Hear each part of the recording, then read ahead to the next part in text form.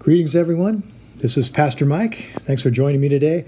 I'm here in my office with my Bible open to Romans chapter 7. And the first 4 verses say, "Do you not know, brothers and sisters, for I am speaking to those who know the law, that the law has authority over someone only as long as that person lives? For example, by law, a married woman is bound to her husband as long as he is alive. But if her husband dies, she is released from the law that binds her to him. So then, if she has sexual relations with another man while her husband is still alive, she is called an adulteress. But if her husband dies, she is released from that law and is not an adulteress if she marries another man. So, my brothers and sisters, you also died to the law through the body of Christ, that you might belong to another, to him who was raised from the dead, in order that we might bear fruit for God." Now, we've been talking about what it means to walk in the Spirit, how we, moment by moment, day by day, apply the reality that Jesus is Lord of our lives. Now, this passage sets up the final way that I want to talk about in regards to how we walk in the Spirit. And that is, to walk in the Spirit means I will worship God in the Spirit. Jesus said in John chapter 4 that a day is coming and has now come when those who worship God will worship him, not in a temple, but in spirit and in truth. Now, we are the bride of Christ. He is our bridegroom, the lover of our soul. And marriage is the picture that God has created to illustrate the relationship that we were created to have with our Creator. Through worship, we express and enjoy the intimacy and communion that is ours when we worship God in spirit and in truth.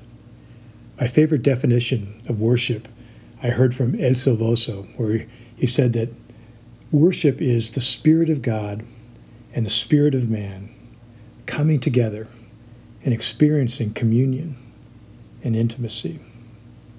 Now, we miss the whole thing if we don't love the Lord passionately and intimately.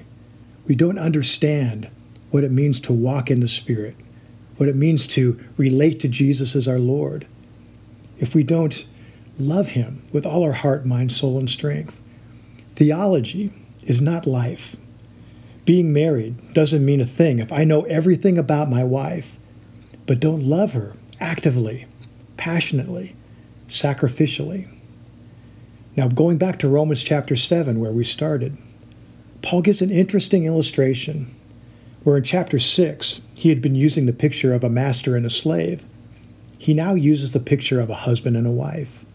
And this is crucial because God is using it to make a point about how he desires to be loved by his bride. In the first 3 verses of Romans 7, Paul talks about a marriage that is totally incompatible, the marriage between mankind and the law. And just like the slave previously, the only way out of this relationship was through death. But the problem is, the law will never die. So God intervened when he says, "So, my brothers and sisters, you also died to the law through the body of Christ, that you might belong to another, to him who was raised from the dead, in order that we might bear fruit for God." Since the law could not die, God's solution for freeing me from the law was for me to die. And that is exactly what the Bible says has happened. I died to the law in Christ. I'm therefore no longer bound to the commandment of the law that I never had the power to keep. And the foremost command of the law is what? To love God with all your heart, mind, soul, and strength.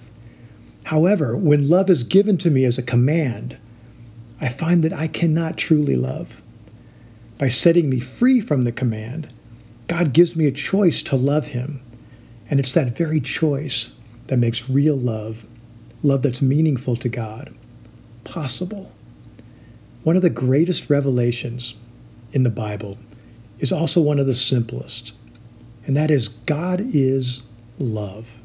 1 John 4:8 simply says it, that God is love. And since God is love, he values love above all else. Love that is truly valuable to God is love that is given to him by people who have a choice. If my wife only loved me because she had to, her love would be of little value to me. But it's the very fact that she chooses to love me day in and day out that makes her love so precious. And this is the point that Paul is making in Romans chapter 7, verses 1 through 6, when he says, I died in Christ to the law, so that I might belong to another, it says in verse 4. My freedom was bought for me, so that I might, as he says in verse 6, serve in a new way of the Spirit. The cross changed love from a got to a get to. I get to love God because he died for me and set me free from the husband that bound me. I'm free from Mr. Law so that I can now be joined to Mr. Love. It's as if God has delivered me from an abusive husband so that now I'm free to marry my hero, the one who set me free. This is a whole new way of worshiping God. It's not based on rules and regulations, forms and liturgies, but on a relationship. It's a relationship in which I can love God and connect with God and hear and receive from God by means of the Spirit. It always comes full circle. Walking in the Spirit will not be achieved by keeping a list of rules, but it will happen in the context of relationship with God. That's possible through the Holy Spirit. We can never stray from this in our teaching. We serve in the new way of the Spirit, it says, and not in the old way of the written code. Paul says it beautifully in Galatians chapter 2, verses 19 and 20, where he says, For through the law I died to the law, so that I might live for God. I have been crucified with Christ, and I no longer live, but Christ lives in me. The life I now live in the body, I live by faith in the Son of God, who loved me and gave himself for me. In Mark chapter 14, Jesus gives an Oscar, if you would, to the woman who best portrays the kind of love that God longs to receive from his people. There in Mark 14, starting in verse 3, it says, While he, Jesus, was in Bethany, reclining at the table in the home of a man known as Simon the leper, a woman came in with an alabaster jar of very expensive perfume, made of pure nard. She broke the jar and poured the perfume on his head. Some of those present were saying indignantly to one another, Why this waste of perfume? It could have been sold for more than a year's wages and the money given to the poor. And they rebuked her harshly. Leave her alone, Jesus said. Why are you bothering her? She has done a beautiful thing to me. And then he says, I tell you the truth, wherever the gospel is preached throughout the world, what she has done will also be told in memory of her. Jesus said that this woman's actions are to be forever linked to the preaching of the gospel. Why would Jesus say such a thing? It's because this woman demonstrates the ultimate goal of the gospel. God's primary desire is not to populate heaven. His primary desire is to love and be loved by his bride. It is precisely the kind of love that was demonstrated by this woman that satisfies the very heart of God. It's a love that wastes itself by pouring out its very best in response to his love. God demonstrated his love for us in that when he was under no obligation to do so, he died for us so that we could have an eternal relationship with him. Like a groom that calls out for his bride, God now waits for our response. True worship is expressed in a love that withholds nothing. This is the kind of love that touches the heart of God.